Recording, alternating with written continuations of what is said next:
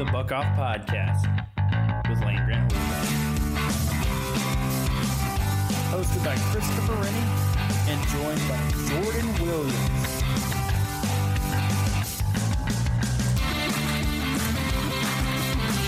Welcome in, Buckeye Nation. It is officially game day. When you guys are hearing this, we're recording on a Wednesday before Ohio State is playing Minnesota. We have made it, and this is your only game day Buck Off for the year. Yes, we're releasing on Thursday this week, but as always, we're giving you everything you need to know before you watch the game against Minnesota tonight. It's going to be unbelievable. It's going to be great. How long has it been? 9 months? It's been a long time. Way too long. And as always, I'm here with Jordan Williams. How you doing today, Jordan? Man, it's a national holiday. I'm doing great. Yeah, we're at College Football Eve officially. As we're recording this, it's going to be absolutely surreal to sit back, relax. I know it's a road game, so we don't get that energy in Columbus here yet, but I think it's going to be a good one.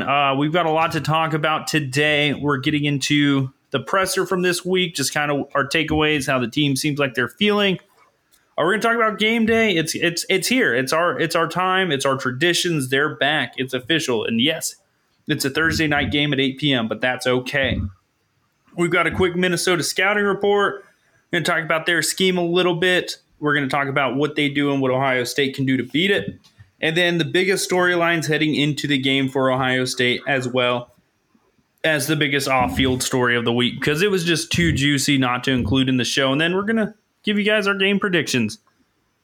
So yeah, let's get it started. Jordan, how you feeling that game day is here? Man, I'm excited, honestly. It's been like literally, it feels like the longest off season ever. Even though it feels long, I mean, yeah, there's a lot of good news as we talked about on Buck Off. So much going on, but I'm just ready for football. I'm ready to watch the games. I'm ready for a full season. I know we got last season, but it really doesn't feel like it. So it really feels like we've had 2 years since college football. I'm just like, honestly, like I'm high on Ohio State, all this other kind of stuff, but I'm just ready to watch football. I don't care what happens. This is never going to happen, but Ohio State could go 0-12 and I'd be happy. Like I really just am excited to watch college football. Yeah, honestly, I'm borderline emotional because you're right. Like a year ago today, Ohio State wasn't playing football. Not to bring back bad memories, the season was still canceled, and the ball wasn't even rolling yet on getting it started again. And without fans in the stands, without some of those famed traditions that we love to see on Saturdays, with all the different schedules and lengths of season, it was a really weird year to follow. So I'm glad, number one, that people are going to get to attend games. I think that's unbelievable. I think it shows a year removed how important fans are to the sport. This week, I'm excited because we get games, honestly, starting the night we record Wednesday. We're going to get games all Thursday. We're going to get games Friday. We're going to get games Saturday. And since it's the last week before the NFL season, we get games Sunday and Monday as well. So we're going to have 5 straight days of college football season starting off with their first weekend. That's the beauty of Labor Day weekend. And we all have Monday off next week. So we're going to have a lot of fun. I know I missed the few beverages I'd have during games. I missed just being able to enjoy these games with my friends, with my family. I know it's just exciting for everyone. It's just, this is why we talk about the sport the way we do. This is why we're here talking to you guys. So I'm just excited to be back in a season. No threats of cancellation as of now, knock on wood, and we're living life. I mean, yeah, I think you said it perfectly. I mean, everything, it's just college football season is the best time of year for me. And so I don't know how to put it any better in words than you did, but I'm excited for all of it. And I'm also excited just personally because I moved to Columbus, so I won't be watching all the games by myself. I have a tendency, especially when I was in West Virginia, to watch games by myself because like no one that I'm really close to really likes football as much as me. But I have friends in Columbus who actually like football. And then obviously there's Chris and some of our other LJHL staff and stuff like that. So I'm also excited because there's going to be some time to actually like watch football with other people. And I think some of my favorite things about football in general is I can't think of it. There's actually a name for it, but I can't think of the name of it. It's just like, even whether you're with people or not, everyone's watching the same thing. Like when I go to my Twitter, or like whether it's my personal Twitter or my podcast Twitter, everyone's talking about the same thing. Everyone's reacting to the plays. Somebody's really quick putting up big plays, ESPN and all these graphics and stuff like that. And you just go on your timeline and you start like the last, I don't remember what game it was. Oh, it was week 0. Like I'm responding to like 6 of Chris's tweets. Like there's no way we can even manage a conversation because we're all tweeting about the same thing. And there's just so much going on. So it's just like, that's another one of my favorite things, like to be able to watch with people, but also just like go on social media and the whole timeline just talking college football, analyzing the game, what it means in the moment, talking trash, like, yeah, I think you're right. I mean, it's like, I think college football is the most community-driven sport there is on the planet, especially in the United States, because this is all based on locality, region, the school you attended. It's all stuff that's actually personal to you versus, pro sports. A lot of people like teams where they're not from the city, and it's not a knock on pro sports at all. They're still fun. There's still a lot of great aspects about pro fanhood, but with college sports, it really is like personal. It's great because Ohio State fans look at Ohio State as an embodiment of the state of Ohio. They look at them as a representation of the excellence that they believe Ohio is. And like, you can't trade that. That's what makes college football better than any sport in the world, in my opinion, is just how much people care about it, because it's an emotional sport. It's more emotional than other sports to me, because like, the Browns, I'm a Browns fan. You're a Colts fan. When we see them win, it's awesome. It makes our day.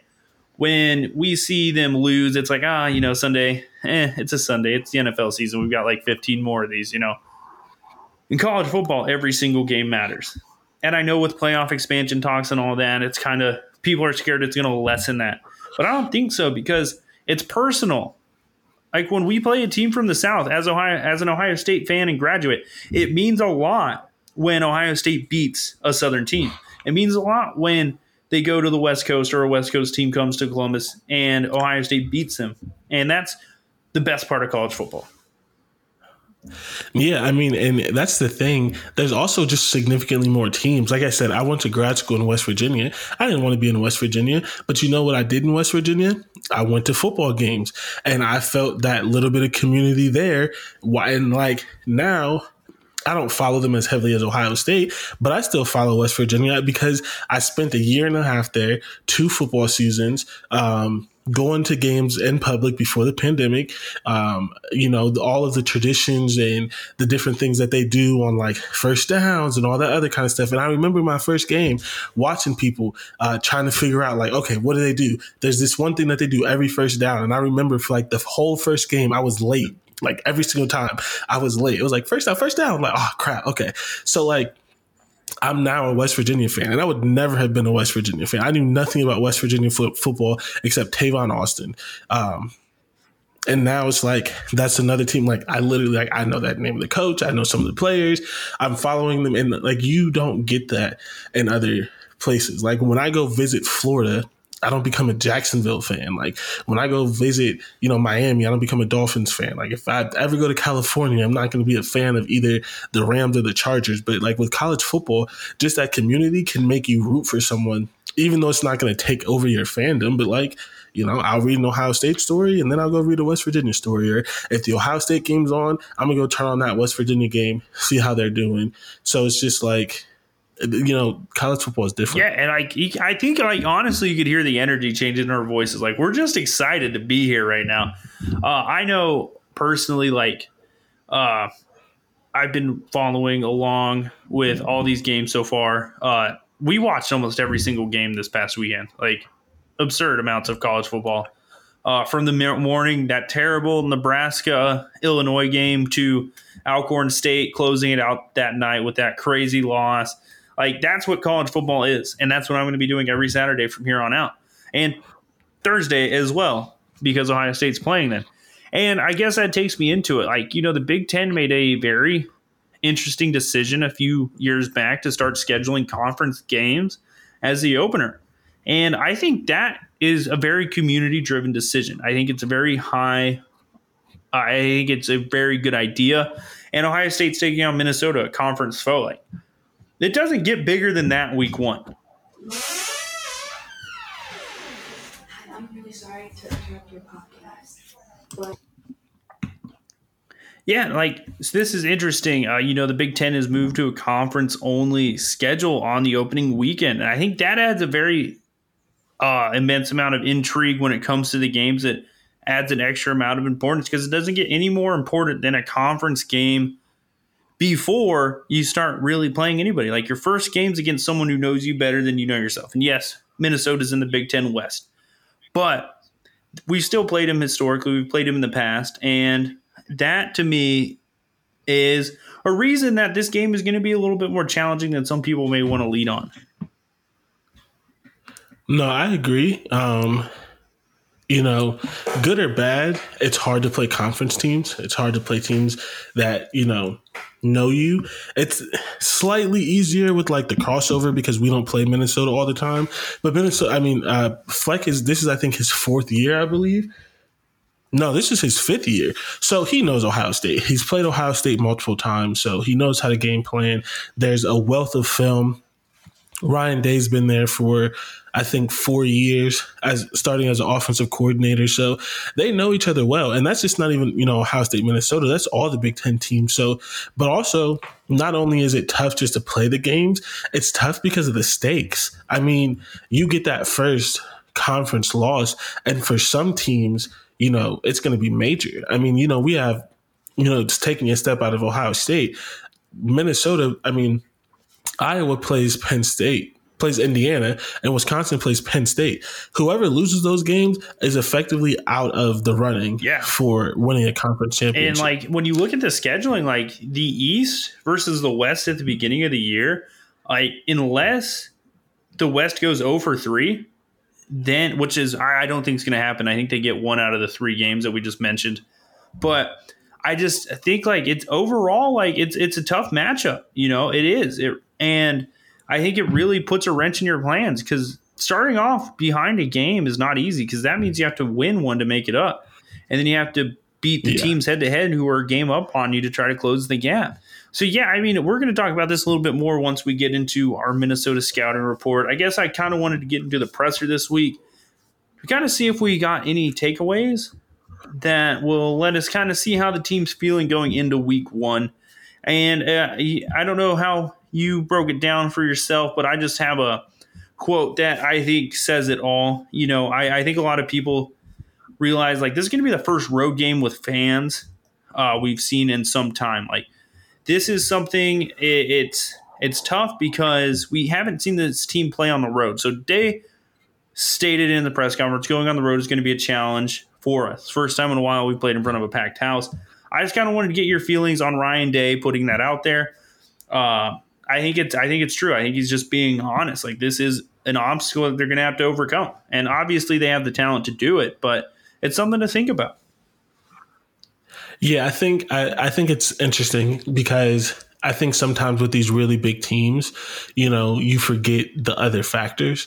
There are some players on the roster who are going to play really big roles who have either A, never played in a college football game, or B, never played in a college football game with the packed house. And so that matters, the momentum, the mood, the swings, having to fight through that crowd, those kind of things, those little things can throw you off your game. And when you have talent, you think you can overcome that. But if, for example, I don't know, DeJuan Jones is having problems, and not to say that he will, but let's say he has problems, he's potentially our starting right tackle. If you take him out the game because he's having problems, you just got worse talent-wise. there's a gap in between the next person. And so those kind of things can affect you because you need everyone to play at their top level, especially whatever the top level provides for week one, because there's already going to be week one jitters for the coaching staff, for the players trying to get into a groove. And then you add in the fans and all that other kind of stuff. And it's on the road. Like, those are a lot of factors that go into the game outside of just pure, are you fast? Can you catch? Do you have 4 or 5 stars? Like, and those things are important, and they're important because they can equalize a game. Yeah, and I just think when you really look at what this game is, and I keep seeing people throwing out there's weather, and I don't know. I don't know how accurate Apple's weather app is, but I'm not seeing any rain in Minneapolis. So that could just be my app being a little late to the game, or someone's getting their weather outlet from a different source. We know any sort of added stuff in the first game when it's already hard enough in a first game, because we talk about this all the time. In a first game, it's hard to tackle. It's hard to do the little things as good as you will in week 6 and week 7. So it just, any added obstacles really amplify those mistakes. Yeah. No, you go ahead. I was going to say, and this is not sexy, and this is not the things that people care about, but as someone that interned on a college coaching staff and also did equipment, they're like, the game day operation is not normal. I mean, there are sometimes, right? And maybe it's different on Ohio State. Maybe like you typically try to practice these things, but there are times you get to game one and you have some issues with your mic setup and you can't hear the press box, or you have some things to work out with who should be in the press box and who shouldn't. You know, I heard there was a podcast I was listening to that was saying that like part of the issue with Greg Schiano is he's not a on field coach. He's a press box coach. And he had trouble making adjustments, but Urban Meyer wanted him on the field because of his energy. And those are the things that you don't know. As your new defensive coordinator, as your new coach, like, what is your system? Which GA should be in the press box and which GA should be on the ground? Like, all those little things that, you know, fans don't know or don't care about, they matter week one. And any issue in communication, getting a play called, the boards, like the fan, like any of that can cause, you know, one play that can change the game. Think about it. Like, the bus shows up 10 minutes late, and then you get to the stadium, you're 10 minutes behind. You're rushing.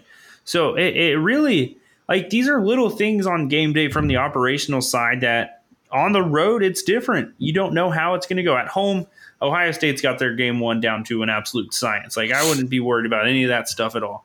Like, that's something the road team worries about. I'm not saying we're going to run into any issues. I'm not trying to put that out there. I'm not trying to put a bad burden out into the world. I'm just bringing up reasonable expectations. Like, first games, there are going to be errors. Absolutely. They're weird. Ohio State's the definitively more talented team roster-wise than Minnesota. They return experience in a lot of key positions. Minnesota, I think you said it, returns like 98% of their production in a lot of places. The only production they don't return is Rashad Bateman. So at the end of the day, like, you're playing an experienced team. We've talked about this a little bit, and I guess the fans in the stands, I think that's crazy. And I think we're hoping our team is a team that thrives on silencing haters and doubters and opposing fan bases. Yeah. I mean, I think it's going to be fun. I think it's going to be fun. I think the players are going to be fine. I think the coaches are going to be fine.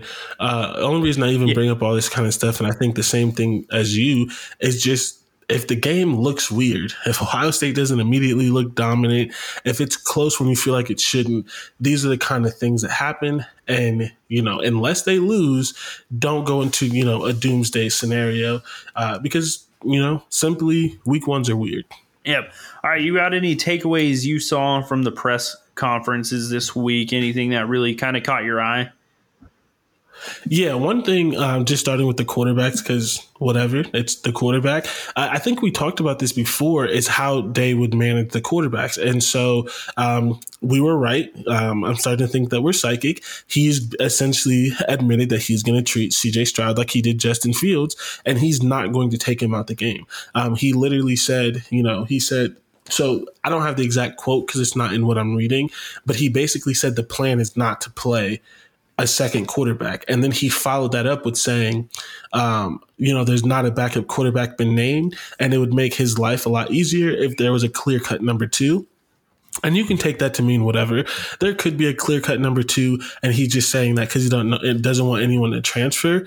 But the biggest takeaway is that unless they're somehow beating Minnesota by like 35, which I just doubt because Minnesota is a good team,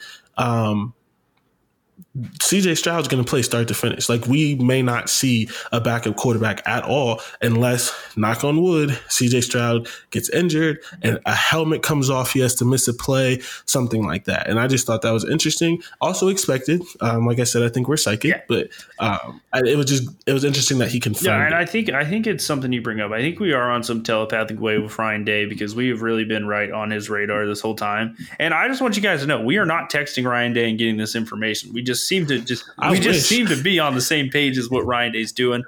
I think when you take our experience recently around football programs, we kind of understand the inner workings a little bit. And at the end of the day, I think CJ Stroud playing every single game says two things. He needs reps. Absolutely. He's a first-year starter. Regardless of how well he plays in the first half, he needs reps. He needs as many live game reps as he can get because guess what? 10 days later, we're playing a much better roster than Minnesota. The other hand, I think it also is respecting the opponent a little bit. Like if you said, hey, we're going to try to get 2 or 3 quarterbacks in there, that either says two things. You don't actually have a starting quarterback, or you're really confident that this team is not good enough and you're going to be able to play multiple quarterbacks. And I don't think any coach has ever wanted to go into a game disrespecting their opponent like that, because that is really just adding bulletin board material for them to go off of. And I just don't think Ryan Day would ever do that. Yeah, no, I think he's too smart, and Minnesota's a good team. I mean, 2 years ago, they went 11-2. Last year, they lost 4 games, sure, but they lost to Iowa, Michigan, Wisconsin.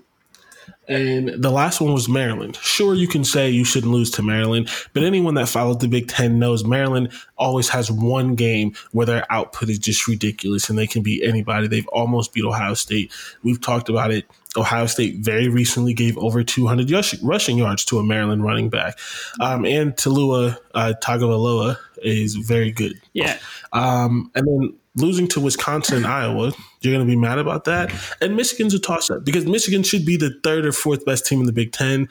Some years they should be the first. So they lost to teams they essentially should have lost to, and where you think Minnesota is in a pandemic. So that's not indicative of what they are this year. Yeah, and like we got to think about it. It's conference only schedule. You're playing your Big Ten West foes exclusively last year, outside of the couple crossovers they got in Maryland and Michigan. So you draw Michigan, who has the second most talented roster according to college football's 24/7 Sports composite, their talent composite, and then Maryland, like you said. I mean, they were good offensively. You were never going to think they were bad offensively. So I think this conversation circles back to CJ Stroud is going to have to put up points to win this game. CJ Stroud's going to have to get reps so he's able to continue to develop, get his feet wet, get comfortable as a starter. Very similar to when Ohio State played Florida Atlantic a few years ago. Yes, Justin Fields played, I think, 95% of that game. I don't think he came out in that game, if I remember correctly. And a lot of people I was sitting with were like, why haven't they taken him out yet? I'm like, dude, this is his first start. Like, why would they take him out? Like, he needs as many reps as he can. He needs to hand the ball off as much as he can. He needs to throw the ball as much as he can. And he needs to make as many reads as he can in game situation because it's way different. Yeah, and you know, I think sometimes people forget that Ryan Day is the de facto quarterbacks coach. You know, no negative things to Corey Dennis, but I think Corey Dennis is our age. Maybe a year or two older. He's young. He's very young, and he got the job because he's been there. You know, the connection with Urban Meyer, he's married to his daughter.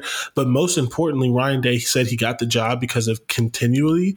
But also, if you remember last year, Ryan Day essentially said that because of the pandemic, him and Justin Fields worked one-on-one, and he wasn't in the quarterback's room or other places because they didn't want him to catch COVID.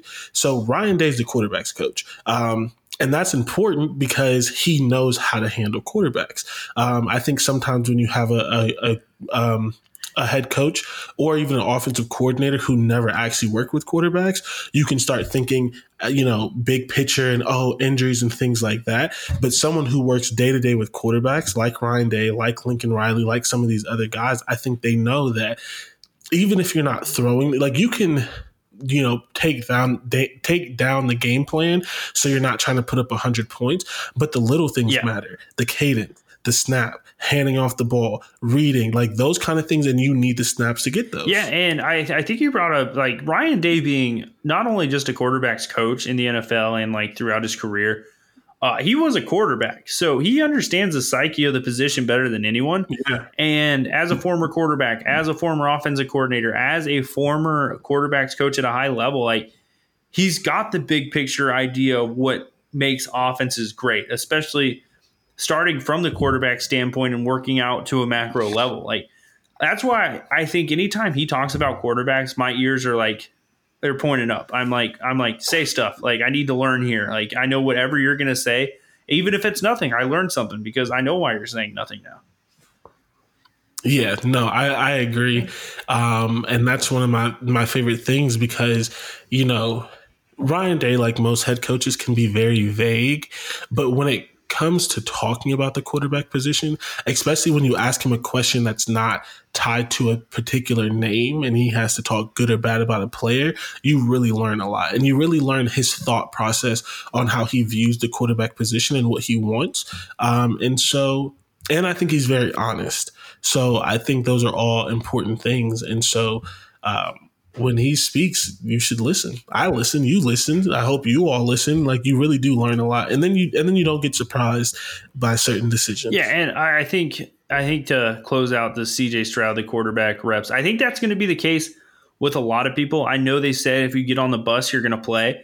I'm not sure how much I fully believe that. I don't think everyone who travels is going to play. I do think you're going to get special teams guys. I think those reps like count towards that. So he might be right. Everyone will get a snap or something. But the guys who play meaningful offensive snaps, I don't think it's going to be that great of a number of meaningful defensive snaps. Because guess what? We've talked about it. The defensive backs, a lot of inexperience there. The linebacker position, we don't know much about it. So I don't think this is just solo to the quarterback position. I think the team is going to want to have the newer players play as much as they physically can, and I think that's how it's going to play out this weekend. And if the game's close, that's going to mean more to those reps as well.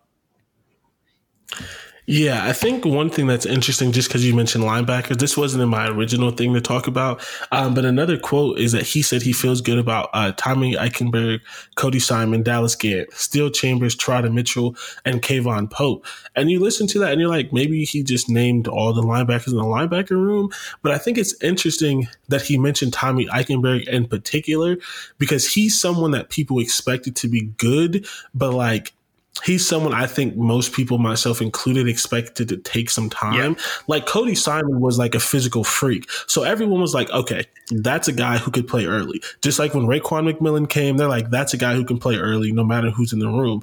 But I think Tommy was a guy that's like, you're really good, but like you may take some time to develop, whatever. But for him to seemingly be ready now, I think that's important, especially as far as depth, because if they are not good or they stumble or an injury, having him, who I feel like is a year early, I think that's good. Yeah, because I think bringing up Eichenberg, bringing up some of these younger guys who have progressed at a much faster rate than we initially thought. I think Tommy Eichenberg wasn't even in our depth chart projection last week when we were kind of starting to preview this. So it's really like we're going to see some names that might surprise us tonight or Thursday evening. So, yeah, so like I was saying, we had to take a quick break due to some technical difficulties. But, yeah, I think, Jordan, we're going to see some new faces that we just weren't really expecting. You know, like, yes, there's the 1 through 22 that I think we predicted. I think we predicted that pretty well. I don't know if they're going to release depth charts or anything along those lines as the season progresses or as we come into the Minnesota game. I'm just not sure what we're looking at there. But like Tommy Eichenberg was a good example. There's going to be some defensive linemen maybe. A guy you like, Michael Hall. He's a guy we might see immediately. We don't know. So I do think there's going to be some names where we see him come out. Cam Martinez might have a very important role on this team. He's another name we've talked about. He's developed a lot, but we just haven't seen anything from him yet. So I just kind of want to get – I'm excited. That's one of the things I'm excited about for game day. No, I agree 100%. And I think it's funny because a lot of – I'm not even going to go into this rant, but for some reason – Ohio State is the only program ever that's never just had a down year. Like we've not a down year. We've never had a down time period of like 5 years where we weren't good. But like no one gives us the benefit of the doubt, like they give Ohio State and Clemson as they give Alabama and Clemson. Alabama, I think it's deserved. Clemson, I don't. And we don't have to go into that, but a lot of like national media is like, yeah, Ohio State could be a 10-2 team. They're probably going to lose this, that, and the third. I think it's funny because Ohio State hasn't lost 2 regular season games since 2009. I actually looked up this stat. Outside the Fickle year, which is an anomaly, they haven't lost 2 regular season games since 2009. And in 2009, they played number 3 USC. So anyone predicting us to lose 2 games is like, that would be a serious, like a major regression for Ohio State. But I think it's funny to this point because everything you hear from camp is all these young, talented guys are starting to flash. You hear Mike Hall. You hear DeJuan Jones, which is major. You hear Tommy Eichenberg. You hear, what are the 2 corners? Is it Ja'Kalen Johnson or is it? No, it's you've got Denzel Burke. He's flashing. There's another Ryan one. Watt's still a young guy. He's flashing. And then Jordan Hancock was flashing. Jordan Hancock. Yeah, like you hear all these young guys who are early. And then that's not even to talk about the wide receivers, who I was also going to mention, like, they said that Marvin Harrison Jr. and Emeka Mbuka, like outside of just outside of just being talented, they're saying that they understand the game at a high level and that they are not at day one conversations. Like not even just like learning that intricacies of running routes, like they understand the offense and why they're doing it in depth and all that kind of stuff. Like there's a lot, like, I mean, you just said it, there's a lot of young names that we're going to see this year. And I think I think about this. Like we talked about the importance of a full off season. Like these young guys are having the opportunity to flash because they got a full off season. Yeah, exactly. And I wish I had the quote because I think Brian Hartline he said exactly that. He said you see after not having it, you see how much young players can progress who had it. And honestly, whether it's talent or the offseason, you could argue that this year's wide receivers are further ahead than last year's wide receivers, except of course I'm going to lose names in the middle of doing this. Jackson Smith? Yes, except Jackson Smith and Jigba, because they had a full offseason on top of their talent. Yeah, I think it's incredible. I think when you really look at what spring practice is for, it's for learning. It's for getting the basics of the scheme down. And I don't think a lot of people realize how far that goes. I know Julian Fleming had to be negatively impacted because a big conversation piece this week was he's coming from a wing T offense. Right. So a lot of people don't realize for his school, he was Megatron at Georgia Tech. Like he was their one receiving option. Team's game plan for him. He still went off almost every single time out. He doesn't know the intricacies of a pro style of these spread concepts that Ryan Day's running. Mm-hmm. And he didn't have the full spring off season that a program was lucky enough to get this year. So why is Julian Fleming caught up and caught on so much this year? It's because he's had the opportunity to practice, to work, to be in the film room consistently. He's not coming off a shoulder surgery. He is healthy finally. So a lot of these things are going to start lining up. It's the same thing with Teron Vincent. A lot of people expected a dominant season from Teron Vincent coming off that offseason. It was a very tough offseason for him to come in for his first reps. And I think we're going to see a lot of growth from players last year who might have struggled in their starting roles get even better this year. I think so too. And I think that's hilarious because sometimes with the really top programs, you don't want to talk about how COVID affected them. Like you don't want to talk about how COVID affected Ohio State or Alabama or other places like that. But it's fair to talk about how it affected Penn State or how it affected Iowa, who started 0-2 and stuff like that. But at the end of the day, it did affect them. And so you think of all the players who got playing time, who just, just got playing time, which is helpful. Then you think of the full offseason, the extra year of eligibility, like all that kind of stuff.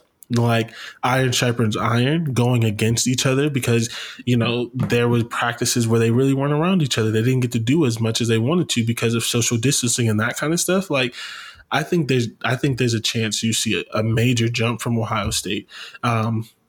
And not just Ohio State, but this is an Ohio State podcast, so we don't care about anybody else. But those teams with top end talent, I think you see a major jump from them. And I think you see a major jump from true freshmen over some of those redshirt freshmen or true sophomores, because they got the full experience. The only leg up you have is the weight room. Yeah, and like we said, even last year, not all of them fully got the weight room stuff. So some of them were working out in their houses. Yeah, it really hurt last year's freshman class more than this year's freshman class. But yeah, I guess getting into this, I think the presser was a very good indication of kind of what we can expect. But I think we got to look at the opponent a little bit here. Minnesota. Minnesota, the Gophers, we've already talked about them a little bit. We talked about them a little bit last week. From what I've seen from Minnesota, they haven't really changed much offensively the last 3 or 4 years because PJ Fleck knows what he wants the offense to be.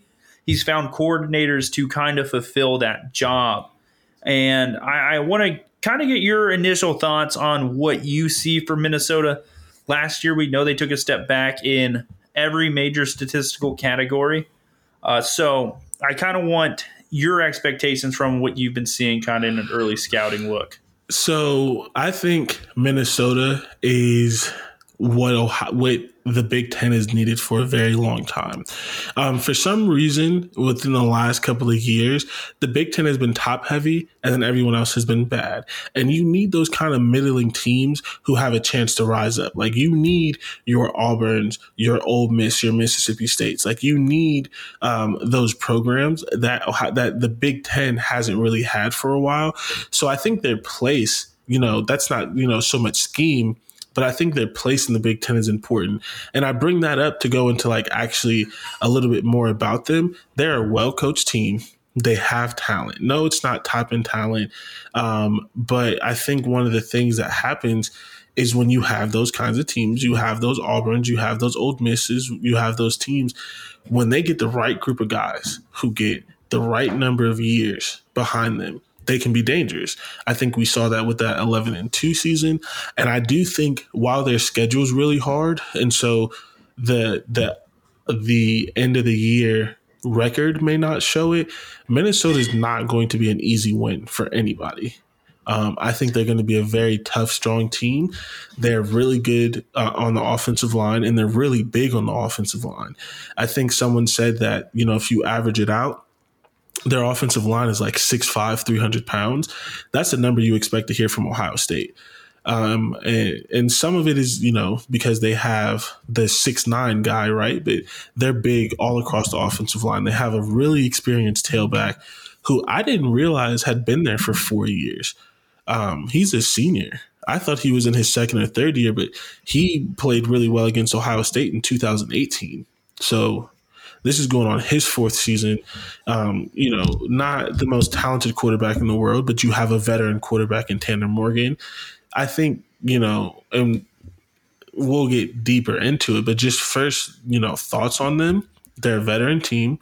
They have they have that 1 or 2 positions that you want to shine, that you want like a transcendent or like a really, really powerful, like you want to have those positions that kind of separate you from other people. They have that, and they have a good coach. And that's the start, at least, to a good season, to making it hard for everybody.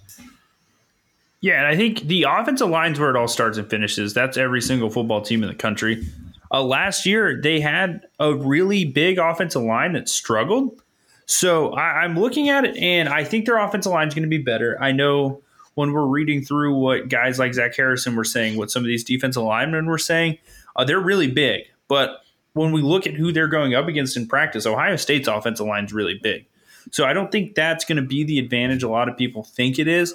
I think receiver-wise, I really like Chris Ottenham. I think it's Bell. He's a really good, talented deep threat. He's a guy who goes vertical. He was really good with Rashad Bateman as a number 2. It's his time to be the number one. But the conversation starts and stops with Mohamed Ibrahim. If he can elude tackles, if he can get into space, if he can create angles to run in their zone scheme, he is going to be a problem. He's hard to tackle. He's 5'9", 5'10". He's a load. He's like 205, 215 pounds. He's big for his size. And I think you're right. I don't think Tanner Morgan is a top third quarterback in the Big Ten, but he's right in the middle. And you could win the Big Ten West with that if the rest of the team does their job. Defensively is where I'm really interested, because when they went 11-2, they had the best defensive talent they've had in years. Yeah, I mean, last year, the defense couldn't stop anybody. They couldn't slow down anyone. I'm looking at their past performances, and I see 49, 45, 14 to Illinois. We saw Illinois' offense. Not great. 35 to Iowa, 31, 17 to Nebraska. We saw Nebraska's offense. Also not great. And then 20 to Wisconsin. We know Wisconsin doesn't play a type of game that really plays fast, plays loose. So I don't know. I definitely don't trust their defense. If I'm a Minnesota fan, that is the one place where I'm like worried significantly about this game. Can you score with Ohio State? I think they're going to match a few points with us early. I do. Maybe not early, but there's going to be a point in time where they probably put up 2 or 3 touchdowns in this game. I think they're going to have some drives that are successful. It's going to be about Ohio State stopping them late. But like I said, and I know we brought up the 11-2 team being their most talented defensive team ever. We see NFL guys all over that defense. But they don't have that this year. Here's my biggest thing with Minnesota and why, as tough as I think they're going to be, I don't give them any chance of really winning this game, is their strength on offense is Ohio State's strength on defense. Recently, the only way to beat Ohio State is to throw the ball. And so Minnesota is, and their worst part on defense, which is their run defense, is what Ohio State's going to do because they have a new quarterback. So Ohio State, even last year, and I'm going to pull it up because I think it's interesting, because we always talk about how bad Ohio State's defense was last year, and they were, compared to how Ohio State's defense is expected, but they were not bad against the run. They were just so bad on offense. They were just so bad against the pass that it, made it change. But this is their these are their numbers on defense. They were number 6 rushing defense with 98 yards per game. They were 15 in yards per carry, 46 in explosive rush, and 71 in negative plays. And that speaks to they just didn't get a whole lot of penetration on their D-line. And then on offense, they were 8th in rushing offense with 257 yards per game. That was with Mayan Williams, who, not Mayan Williams, he wasn't playing. That was with Master Teague, who, and Trey Sermon. Anyone who listens to this know how I feel about Master Teague, and Trey Sermon, who had, as me and you talked about, really 2.5 good games. And they still ran for 257 yards. They were 3rd in the country at 6 yards per carry, 5th at 6.5 yards per carry on first down, and number 1 in the country and an explosive rush with 9.8. So how is Minnesota going to stop the run? And we're better on the offensive line, and we're better at running back. Yeah, and I think Minnesota in 7 games gave up 1,500 rushing yards. They gave up 200 yards per game, right? That's not good. That's not good as an understatement, honestly. That's bottom third of the country, and there's 130 teams. So that is a very low bar to beat. And I think Ohio State, I know you don't feel great about Master Teague, but I think he really does actually provide a nice skill set to play against a smaller Minnesota defense.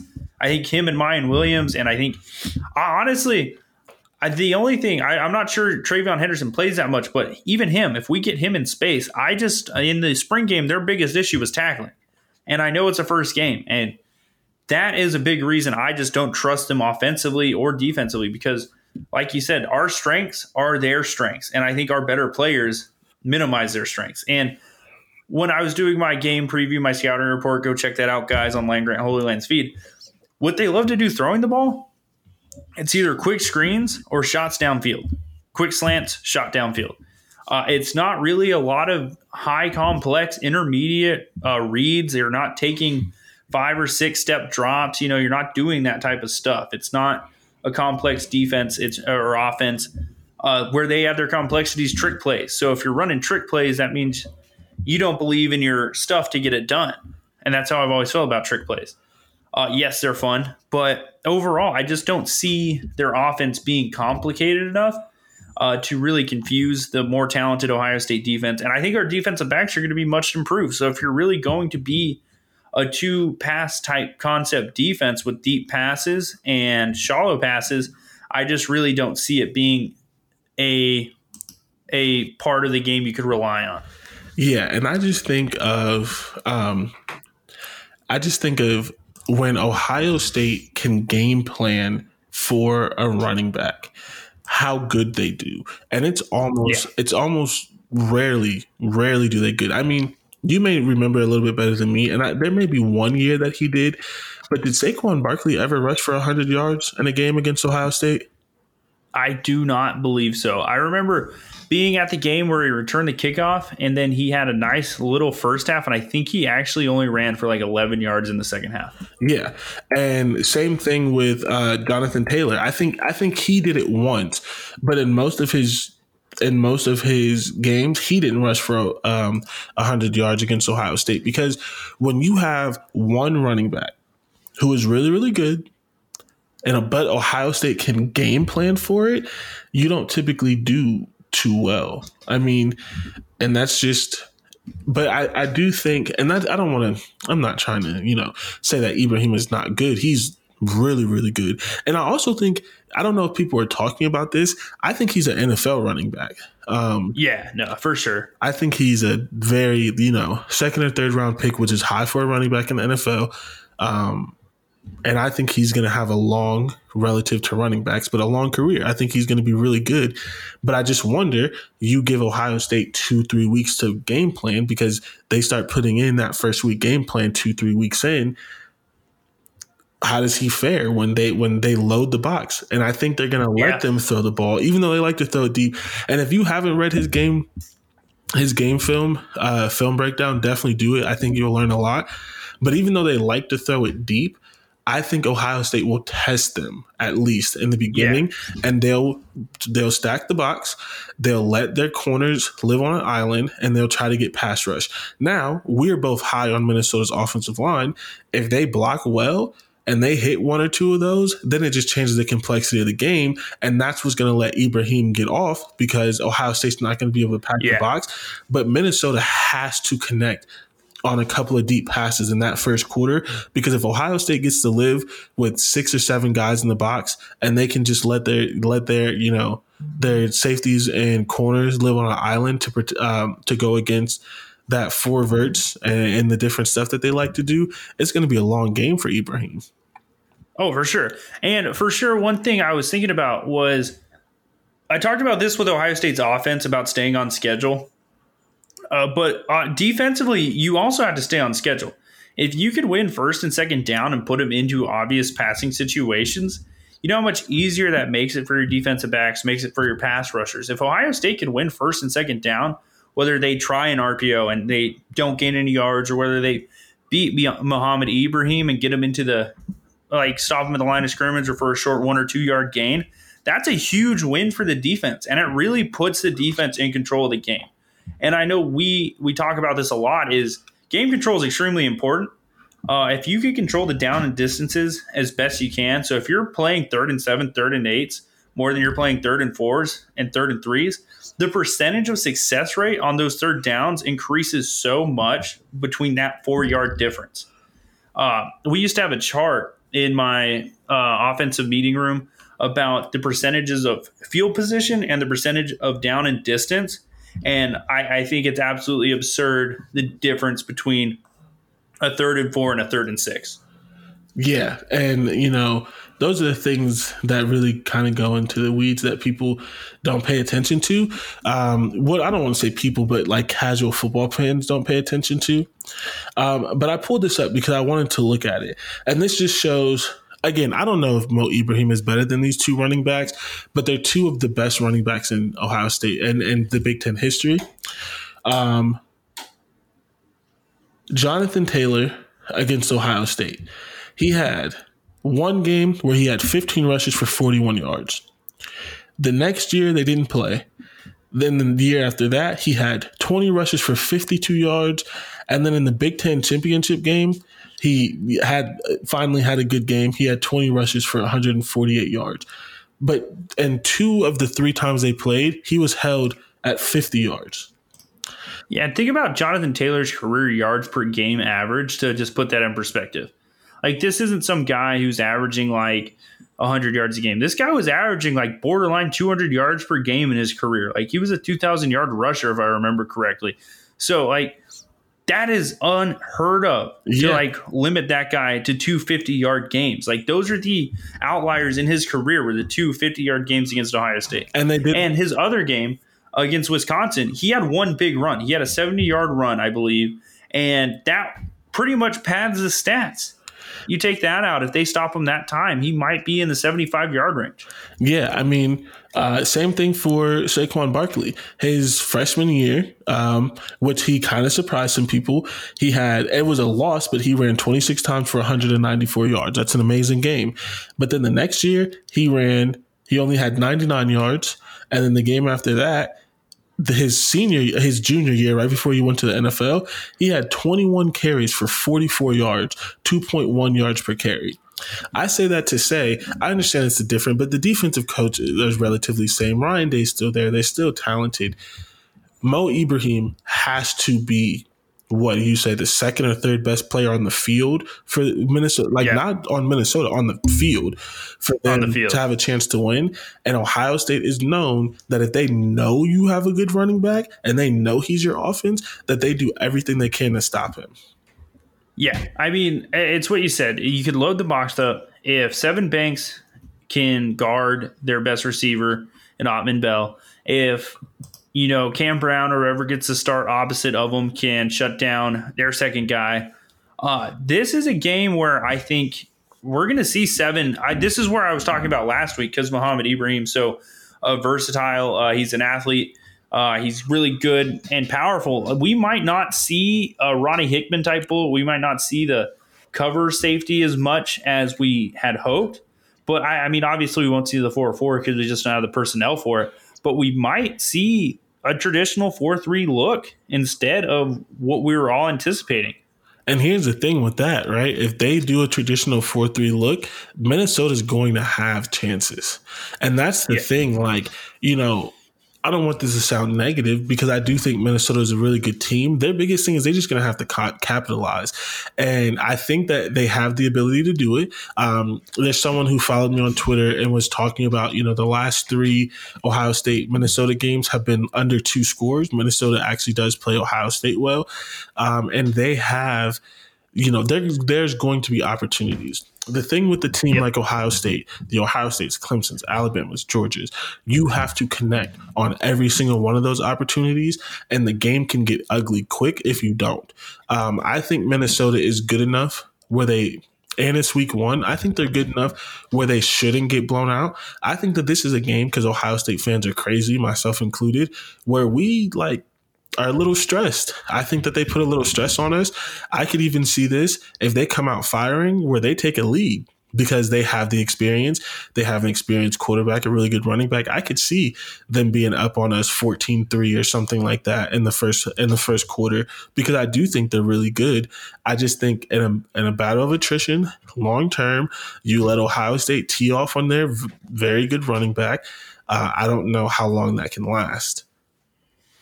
Yeah, and I agree. I just don't – I don't know if they'll be – they can capitalize, but how much can they capitalize? How many times are they going to capitalize successfully? That's the thing. Will they score points? Yes. I'm not saying Ohio State's going to go into Minneapolis and shut them out. I'm not even saying they're going to hold them under 20 points. I just know on the other side, their defense will not capitalize, and that our offense will be able to take pretty much whatever they want, I think. And that is not a knock on Minnesota. I think Minnesota fans are worried about their defense. I think they know their offense will be talented this year. But 32 points per game last year, you're returning a lot of defensive starters, but that's a lot of defensive starters that give up 32 points per game. So will they be better? Probably not week 1. No. And I mean, their issues we're tackling, and that's not an issue you're going to fix the first week. Yeah, no, not at all. I mean, tackling is always ugly until at least week 3 or 4. But I do think that to any of the Minnesota fans listening, I think you all benefit from playing Ohio State week 1 because first of all, you see where you're at, but also you get a lot of experience immediately. And I think that could go in the long run for when you do play some of those teams that you play later, that you have some experience and you've gotten to see that and you've gotten to build on it. And I think that's my favorite thing about the Big Ten playing these Big Ten games. I know we already touched on that is you get to see it. Like, you know, you really don't learn that much when you play Akron week 1 or when you play some FCS get a real measuring team. stick. Yeah, I think Minnesota, I don't think they're going to win, but I think they're going to be better off for it. Yeah, and I don't want to like discount Minnesota. They're a good team. I think they're a borderline top 25 team this year. I think you had them in not the championship tier, but that middle tier in your projections. I'm in that same boat. I think they're going to finish in the upper half, like at a 7-5, maybe not much better than that, because I do think they draw a relatively tough schedule. Obviously, you get Ohio State in the East, but at the end of the day, I do think this team has potential to compete in the Big Ten West. No, I think so too. I'm actually, if I remember correctly, I'm actually higher on Minnesota than I am on Iowa. I think I have Iowa with a slightly better schedule, with a slightly better record, but only because they have an easier schedule. A lot of people are really high on Iowa. I've been stumbling over my words today. A lot of people are really high on Iowa. I think when they play, Minnesota has a chance to win that game. Their schedule, it's just really kind of unfair. I mean, they play Ohio State, they play Northwestern, Iowa, Wisconsin, and they get Indiana. Those are two, what I have predicted the top 2 teams in the East. You get the top 2 teams in the East in your crossovers, and you already have to play Wisconsin, Iowa, Northwestern. Like, that's wrong. Like, there's nothing. Yeah, it's not great. It's not easy, that's for sure. Yeah, and I think we could go in a little bit more detail if we wanted to, but we do have to talk about the home team, the Buckeyes, today on the show. I think the biggest storylines are kind of where we're going here because we haven't really seen – obviously we don't know much about this team. We've seen the spring game. We've heard what we've heard in camp. But this game is going to be about storylines. It's not going to be about will Ohio State's run game do this? It won't be about how like it's going to be about, is CJ Stroud legit? Are the linebackers as good as the coaches are saying they are? Have the defensive backs improved that much? That's what we're going to see this year. We're not going to be able to like compare strengths and weaknesses. So this is all about biggest storylines here. And we're going to get into all of that after this short break. Thank you guys as always for listening. We are back. So I've got a few here. Obviously, we could talk about the key players, but I think I want to start with containing Mohamed Ibrahim. We've already talked about it a little bit, but I think this is the key to the game. We've talked about the stats. We've talked about that. From the storyline standpoint, do you think this linebacker group has it in them to stop an elite running back? The linebacker group, I'm not sure. If we slow down Mohamed Ibrahim, I think it's going to be because of the defensive line. I think it's hard to compare like players, positions, whatever, but I think Mohamed Ibrahim as a player is better than our linebackers. So if it comes to one-on-one linebackers versus Mohamed Ibrahim, I think Minnesota has the advantage. I think as an Ohio State fan, you want to see him having to, like you put, in one of your film reviews where they got pressure up the middle and he had to cut and then he got tackled for a short game. That's what you want to see. You really want to see our linebackers on cleanup duty. If they're the ones who have to make the stop and it's not cleaning up, I think it could be a very long game. Honestly. Yeah, because one thing about like running backs, one of their jobs is to break angles, and linebackers' pursuance is their angles are to force cutbacks, to force them inside to traffic. And obviously DBs are out there to set the edge. We know what they do. They don't do that. So at the end of the day, in space, one-on-one, an elite running back like Mohamed Ibrahim should beat a single linebacker most times, just given the athletic ability. But I think the interior penetration is the key to this whole game. I think if you could get Tanner Morgan flustered in the RPO game, if you get him flustered in that way, it'll set that up. And then that's where you get a key on Mohamed Ibrahim, is when you could take away that. And, it's all going to be give and take. Like, Taraja Mitchell, I think he's going to be physical enough to really impose his will on this Minnesota defense. But there are a lot of dudes who just haven't played much. Like, at least Taraja Mitchell the last 3 years got in real game experience. He's played against elite running backs. He's made plays in games that matter. Like, whether you think it's the older guys in Kevon Pope, Dallas Gant, whether you think it's Cody Simon, these guys are going to be getting their feet wet against one of the best running backs, in not the Big Ten, the country. Yeah, I mean, anyone who says he's not one of the best running backs in the country hasn't been paying attention. And that just says anything. Maybe you don't watch Big Ten football. Maybe you just assume whatever. I don't know. But if you're going to mention Breece Hall, and if you're going to mention all of these other players, you're going to mention Bijan Robinson and all these other players, Mohamed Ibrahim has to be in that same conversation. And he's the focal point. Their season will go where he goes. And that is 100%. And that's my biggest concern because, as I mentioned before, they have two pieces that stand out. They have a very good offensive line, a very big offensive line who has experience, and second, third, fourth best running back in the country. Yeah. It's going to be a matchup. I think the front seven versus the offensive line and Mohamed Ibrahim are going to be the biggest story of the game. Can they do that? Can they do it? I think the receivers are good. They're going to win some. Our DBs are going to win some. I think that's just going to be a nice back and forth. As long as the DBs aren't giving up those same stupid big plays where they're in position and they just aren't strong enough or whatever, that I'd be good with that performance from the DBs. I think they're good enough. But this is where the game's won. It's in the trenches as always, and it's with the linebackers. Yeah. So let me ask you. Oh, you got a question for me? Yeah. Let me ask you a numbers question. We talked about, how good he is, how good Mohamed Ibrahim is, how good their offensive line is, all that kind of stuff. What is a number that he could have before you feel worried about the defense? I think he could get 100 yards and not be worried because he's that talented. But what number could he get that you'd be like, okay, I'm a little bit concerned about this. Like, this is not just a good running back. I think for sure, I think it's 150. I think 150 is the best over-under to set for that. If he rushes for 150 yards, his talent, I'd kind of be like, okay, like he got his today. Like nothing you can really do about that, which I'm hoping if that is 150 yards for him, no one else is successful in their offense, and he's just been hammering it with like 30 carries.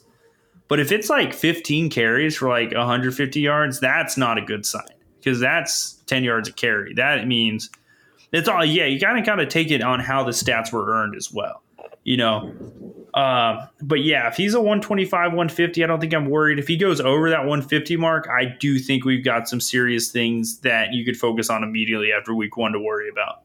Yeah, I think I agree with that. I expect him to have 85. I'd expect him. Yeah, I 100. expect 85 to like 125, and I would be fine with that. But if it creeps into that 140, that 150, if he's starting to break off, the one thing that I really would be worried about is, I think you mentioned it, if he has like a 60-yard run and like he's gashing, things like that, because it's different. It's different getting 110 yards on 25 carries. But if he's creeping at 100 on like 15, it's like, okay, I'm starting to get and he can do it. He's talented. He ran for 100 yards in every game last year. Yeah, you got him. You just have to make him work for it.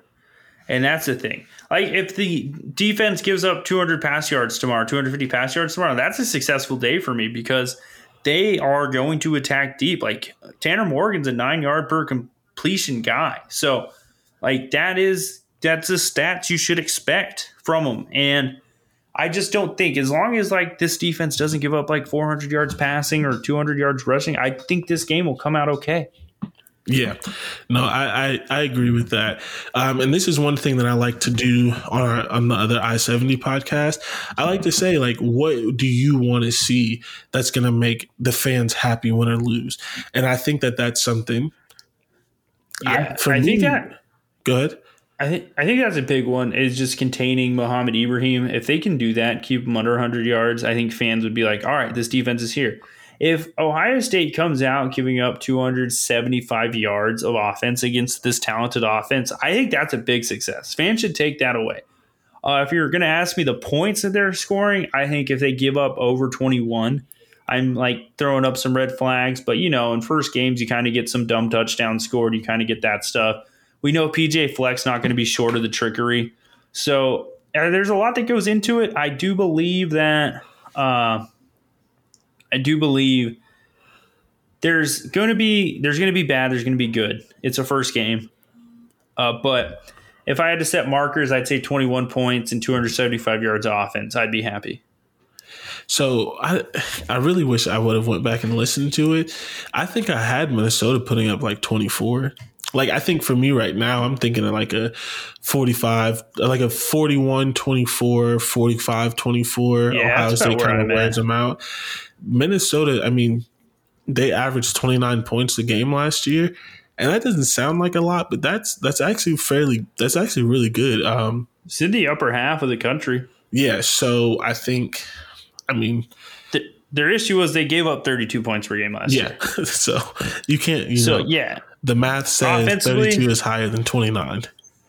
Because they had Kirk Soraka in their 11-2 year. He was unbelievable. And then they had two coordinators last year, and that didn't work. So they demoted one to the wide receiver coach, and one, Mike Sanford Jr., took over. So I think the continuity will be a big aspect, but I do think, you're in year 2 of an offensive coordinator. You're still growing. You've got your first full off season. So I don't think their offensive continuity is going to be enough to really challenge Ohio State's defense for 4 quarters. I agree, but I think they'll be better.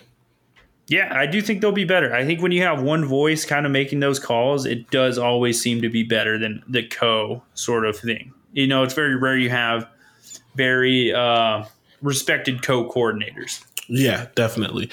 I think, we talked a lot about Ohio State's defense. What are you looking to see from their offense? Offensively, it's honestly, it comes down to the running backs and CJ Stroud. Those are the two positions I'm going to be watching closely. I feel honestly extremely confident in the offensive line. I feel very comfortable about it. The receivers, I really don't think you can have a better receiving situation than Ohio State. Honestly, I don't think anyone in the country would argue that. CJ Stroud, obviously, I think that's the easiest answer. You just got to see what the kid's made of. I don't have a stat barometer for him. I don't know what Ryan Day's game plan is going to be with him. I don't know what the weather's going to be like. I want him to be composed. I want him to be controlled. I want him to not make mistakes. So if he comes out of the game with no interceptions, throws a couple of touchdowns, maybe runs for a touchdown, puts up. I think I look back at Justin Fields' first performance, and yes, against Florida Atlantic, but he only had like 250 yards passing, 40 yards rushing, which is good, but it's not what we got accustomed to from Justin Fields. No, I mean, I think my biggest thing for CJ Stroud is I want to see him look in control. I don't care about the stats per se. I'm a stats guy, so I guess I shouldn't say I don't entirely care about the stats. The thing that I want to see him look in control. I want to see, some aggressiveness. That he has to hit a couple of deep balls because that's just the receivers that we have. But I think the biggest thing is limiting the mistakes. I would hope that he has a game with no turnovers, but if he does have a turnover, limit it to 1, and see how he immediately bounced back from that. I think that's what I wanted to add to that. Just seeing how he recovers from a mistake. Yeah, because he misses a throw down the sideline. Like, does he complete the next one? That's the biggest question. Yeah, and that's the thing that's going to make that, because Ryan Day is smart. He is. And it's going to be frustrating to watch, if I'm being honest, because they're going to run the ball a lot. And it's going to look like they're not going to give him a chance to really open it up. We know that. They're not going to open it up unless Minnesota forces it, which is possible. But I just want to see him look in control. I just want to see him look confident, get it to the right places, put the ball where it's supposed to be. And the thing that he's been touted the most for is he gives his wide receivers a chance every time. I want to see what it looks like. I do too. I think two things that they've talked about all camp: demeanor and ball placement. Those are the two things CJ Stroud excels at. And the first time getting to really see them against an opponent, I'm super excited. This kid, I'm from California. This kid's from Rancho Cucamonga.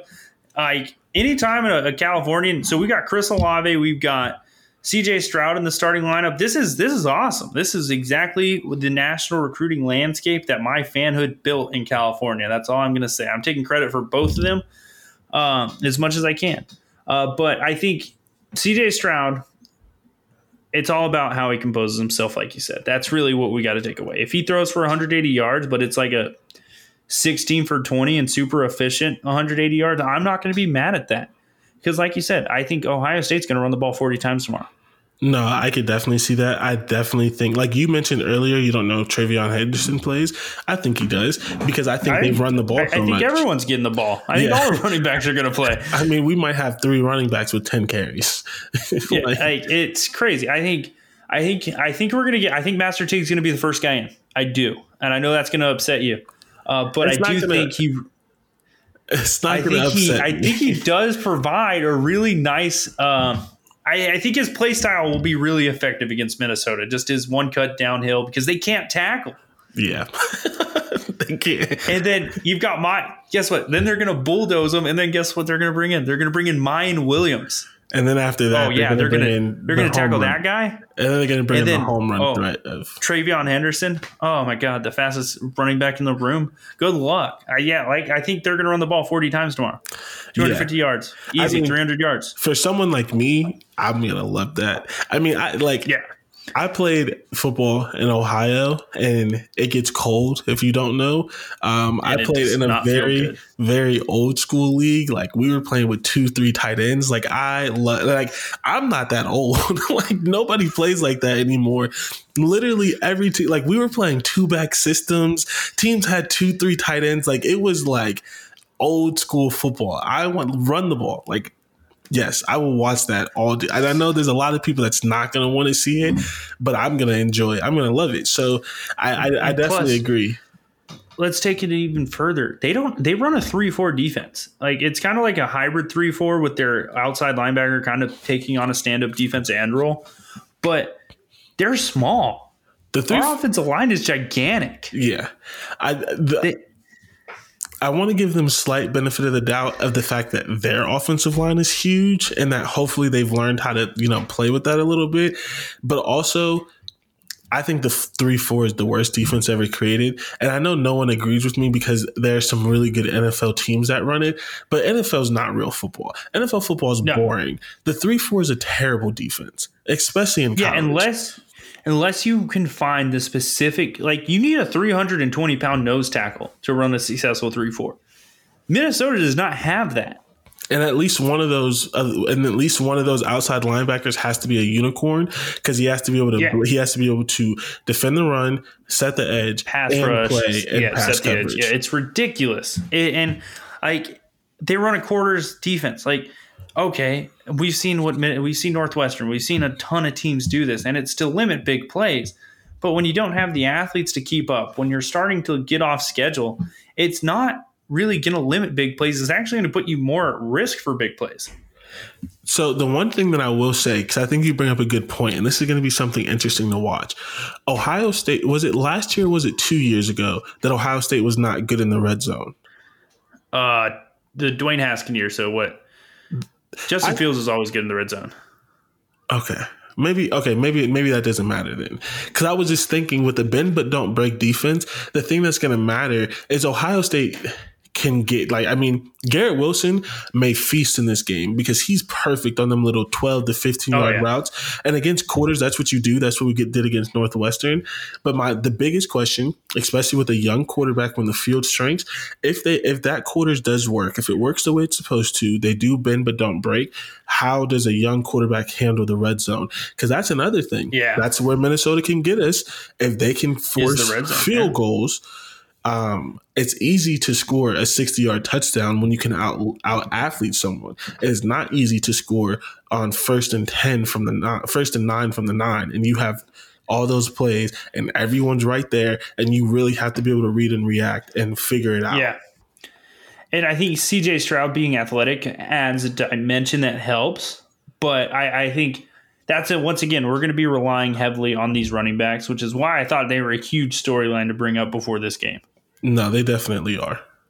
Because a red zone, it's all going to start with that. And then I guess the last thing I want to talk about, because we kind of gave our positions in the microscope on both sides of the ball. Kerry Coombs, year 2.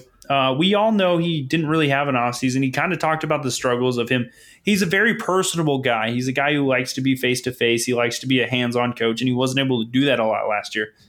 So this offense is not lacking explosivity. You know, it can score. It's big plays. It has them. Can Kerry Coombs, whose defense struggled last year, bounce back and limit some of these big plays? I think that's what I want to see from this game. I think that's one of the storylines I'm watching. That's the thing that kind of worries me the most is I'm not sure that Kerry Coombs is a good defensive coordinator. We've seen it multiple times over. You can be a great position coach and not a good coordinator. You can be a great coordinator and not a good head coach. Not saying that he is or isn't. We haven't seen that, but I'm just really interested to see, especially because in a long-term sense, when we lost Coombs, we had issues with our secondary. We get him back. Our secondary recruiting is amazing. To get him back, you have to make him a DC. But if he's not good, what happens? Is he going to take a demotion to stay on the team? Is he going to take an Al Washington being a co-DC or something like that? So I do think to help with the stuff he's not good at. Right. Yeah. I think that's going to be a really interesting long-term storyline to watch. And that's the one thing I have absolutely no idea what's going to happen. You're starting to convince me that the corners are going to be good. And I agree with that because he's a great individual position coach. But as a coordinator, it's the entire defense. And you can't put too much into a pandemic year. You don't know, but there are just some things that he did last year that it felt like any competent DC would have just been like, listen, you don't have the players for it. Let's adjust. And he didn't adjust. So that's going to be really interesting. And again, kudos to Minnesota. They're a team that can test that. Yeah, and he's a guy who really wants to run a multiple scheme. He wants to be a guy who could run press man, who could run cover 3, who could run combo coverages, on both sides. So I really do see that providing a challenge for him in the year he had last year. But I also just want to see the old Ohio State defense, the one where we get 2 lengthy corners who just bully outside receivers all day. And I want physical safety play. I think Josh Proctor can provide that. But this 4-2-5, this 4-3, this combo defense is going to be interesting because it's going to provide a lot of different solutions to offensive stuff. Yeah. So how much does it work, balancing adding a bunch of stuff versus being really good at some stuff? Because we've seen it with Northwestern. They're really good at what they do defensively. They do one thing, and they do it really well.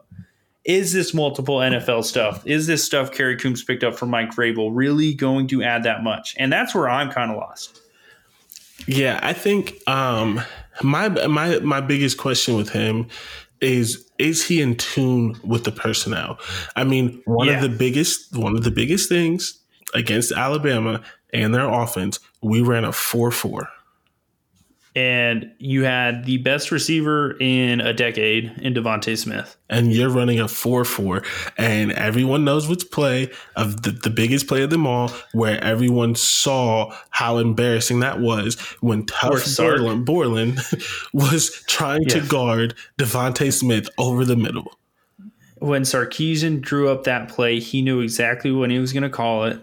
And he knew exactly who he was going to go after.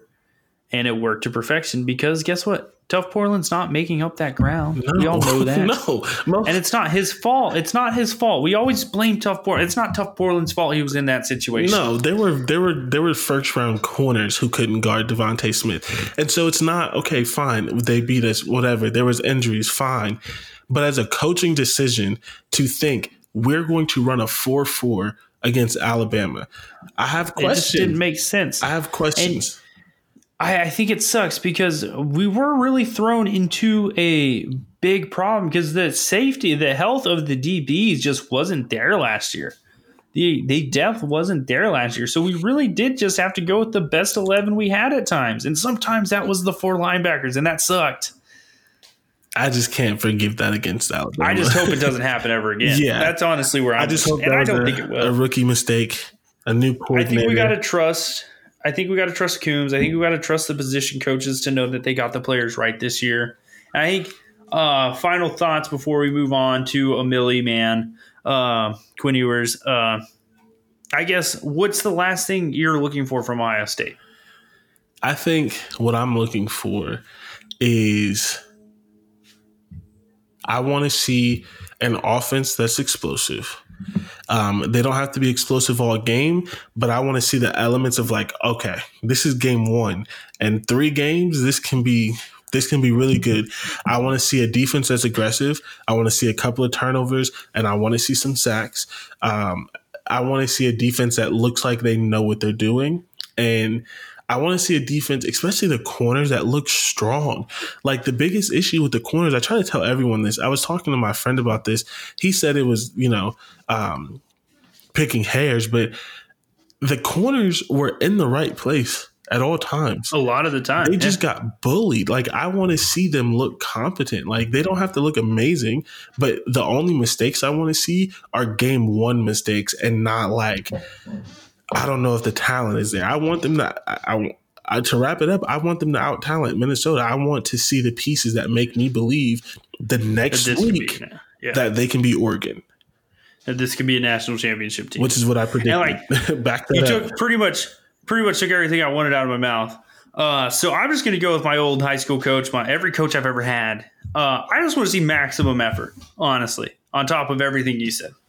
I want this team to come out fired up first game. I want them to want to just beat the brakes off them every single play. There's going to be mistakes. You know how you make up for mistakes? This is what my coach always told me. You make the mistake at 110%. So that's what I want to see. That's day 1 stuff. That's what you're getting yelled at when you're 7 years old in flag football, and you're like, Coach, I don't know what that means. That's what I want. I want the day 1. You're 8 years old. You're strapping up that helmet for the first time.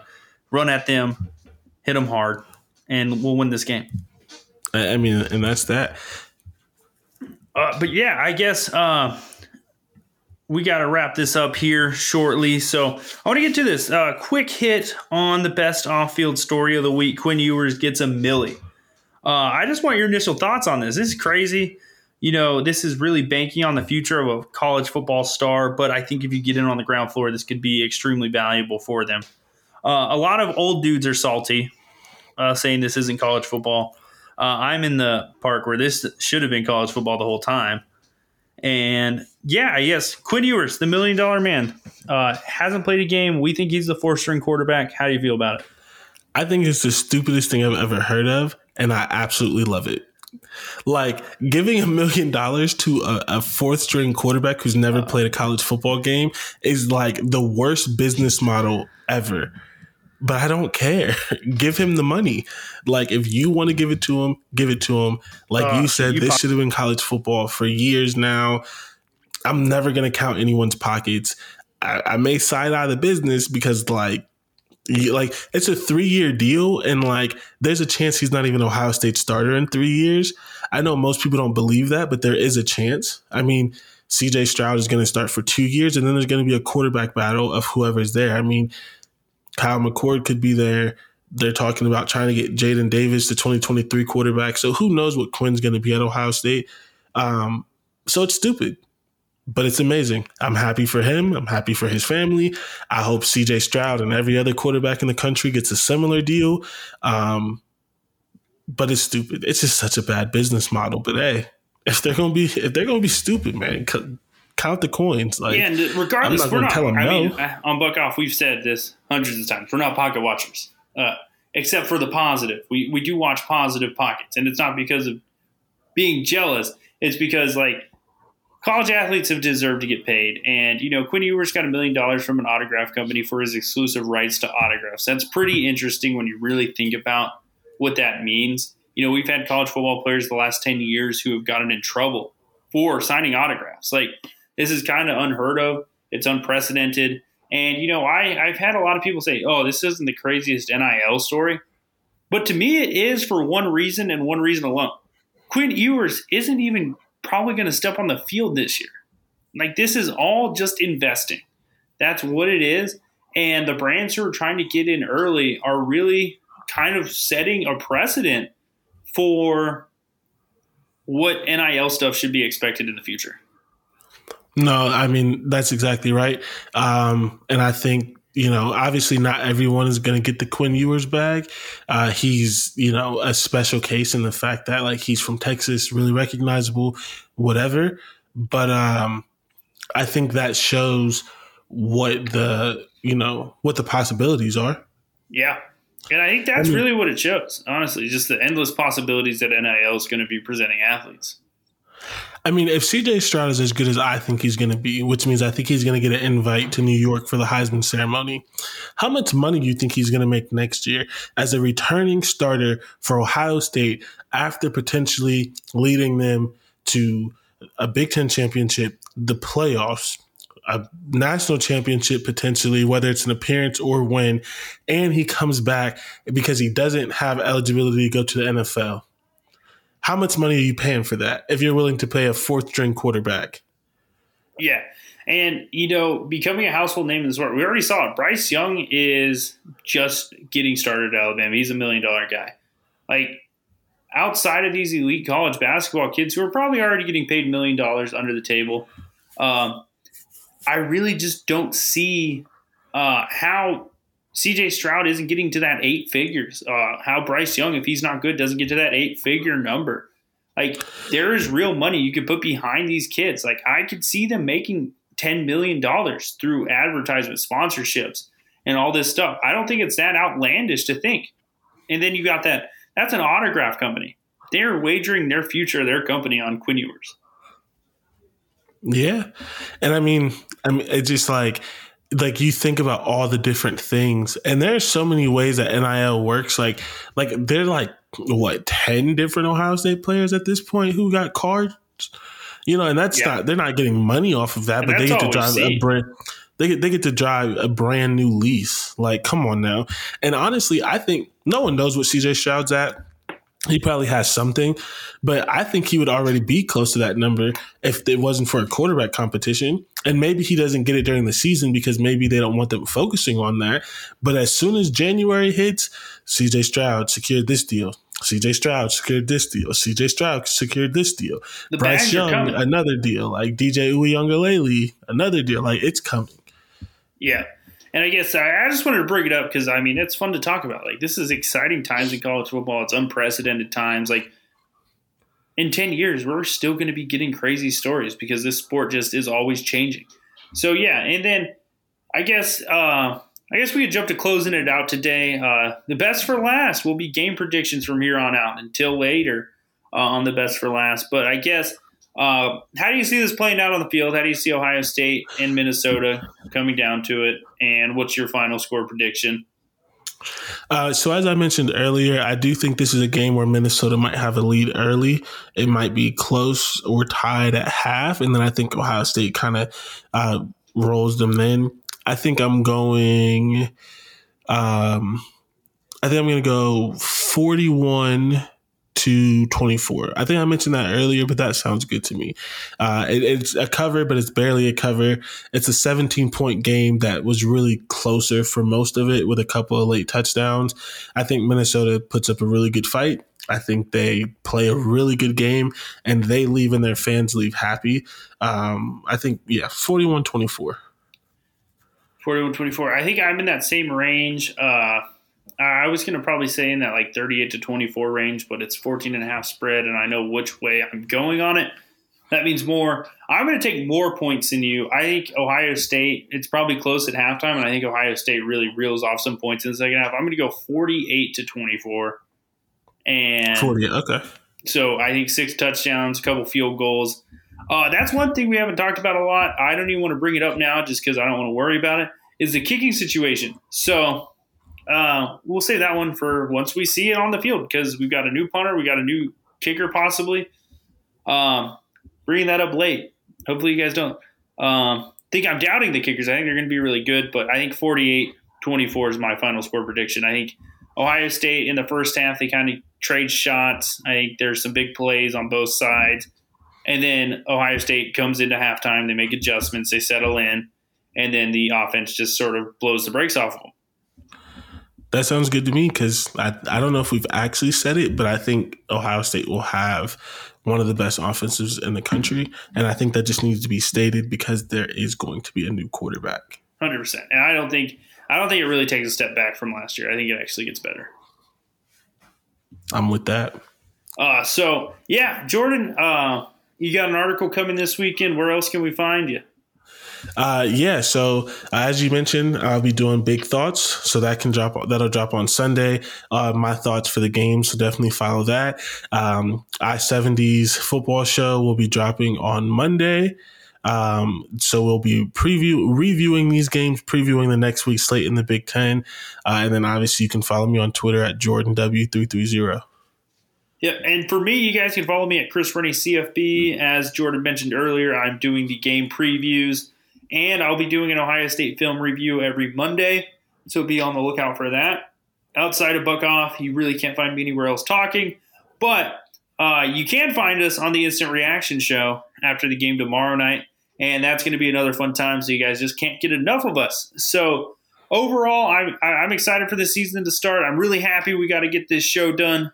We've had tons of tasks and tons of obstacles through this episode that you guys won't see because I'm going to edit it pretty good, that really, really made this show way longer than it needed to be. Yeah, let's just hope that Ohio State's operation is better than our operation today. Week 1 was not our strongest, but we were just excited. But yeah, I mean, I'm excited. Game day, everybody, we're here. We've made it. And in a few hours, whenever you listen to this podcast, it could start a minute after this thing ends. Ohio State could be playing Minnesota. And that is where we're here. The off-season journey's over. It's time. It's football season. And with that, I'm out. Jordan, anything else you want to say? Go Bucks. Go Bucks. That's it. Adios, guys. Have a good one.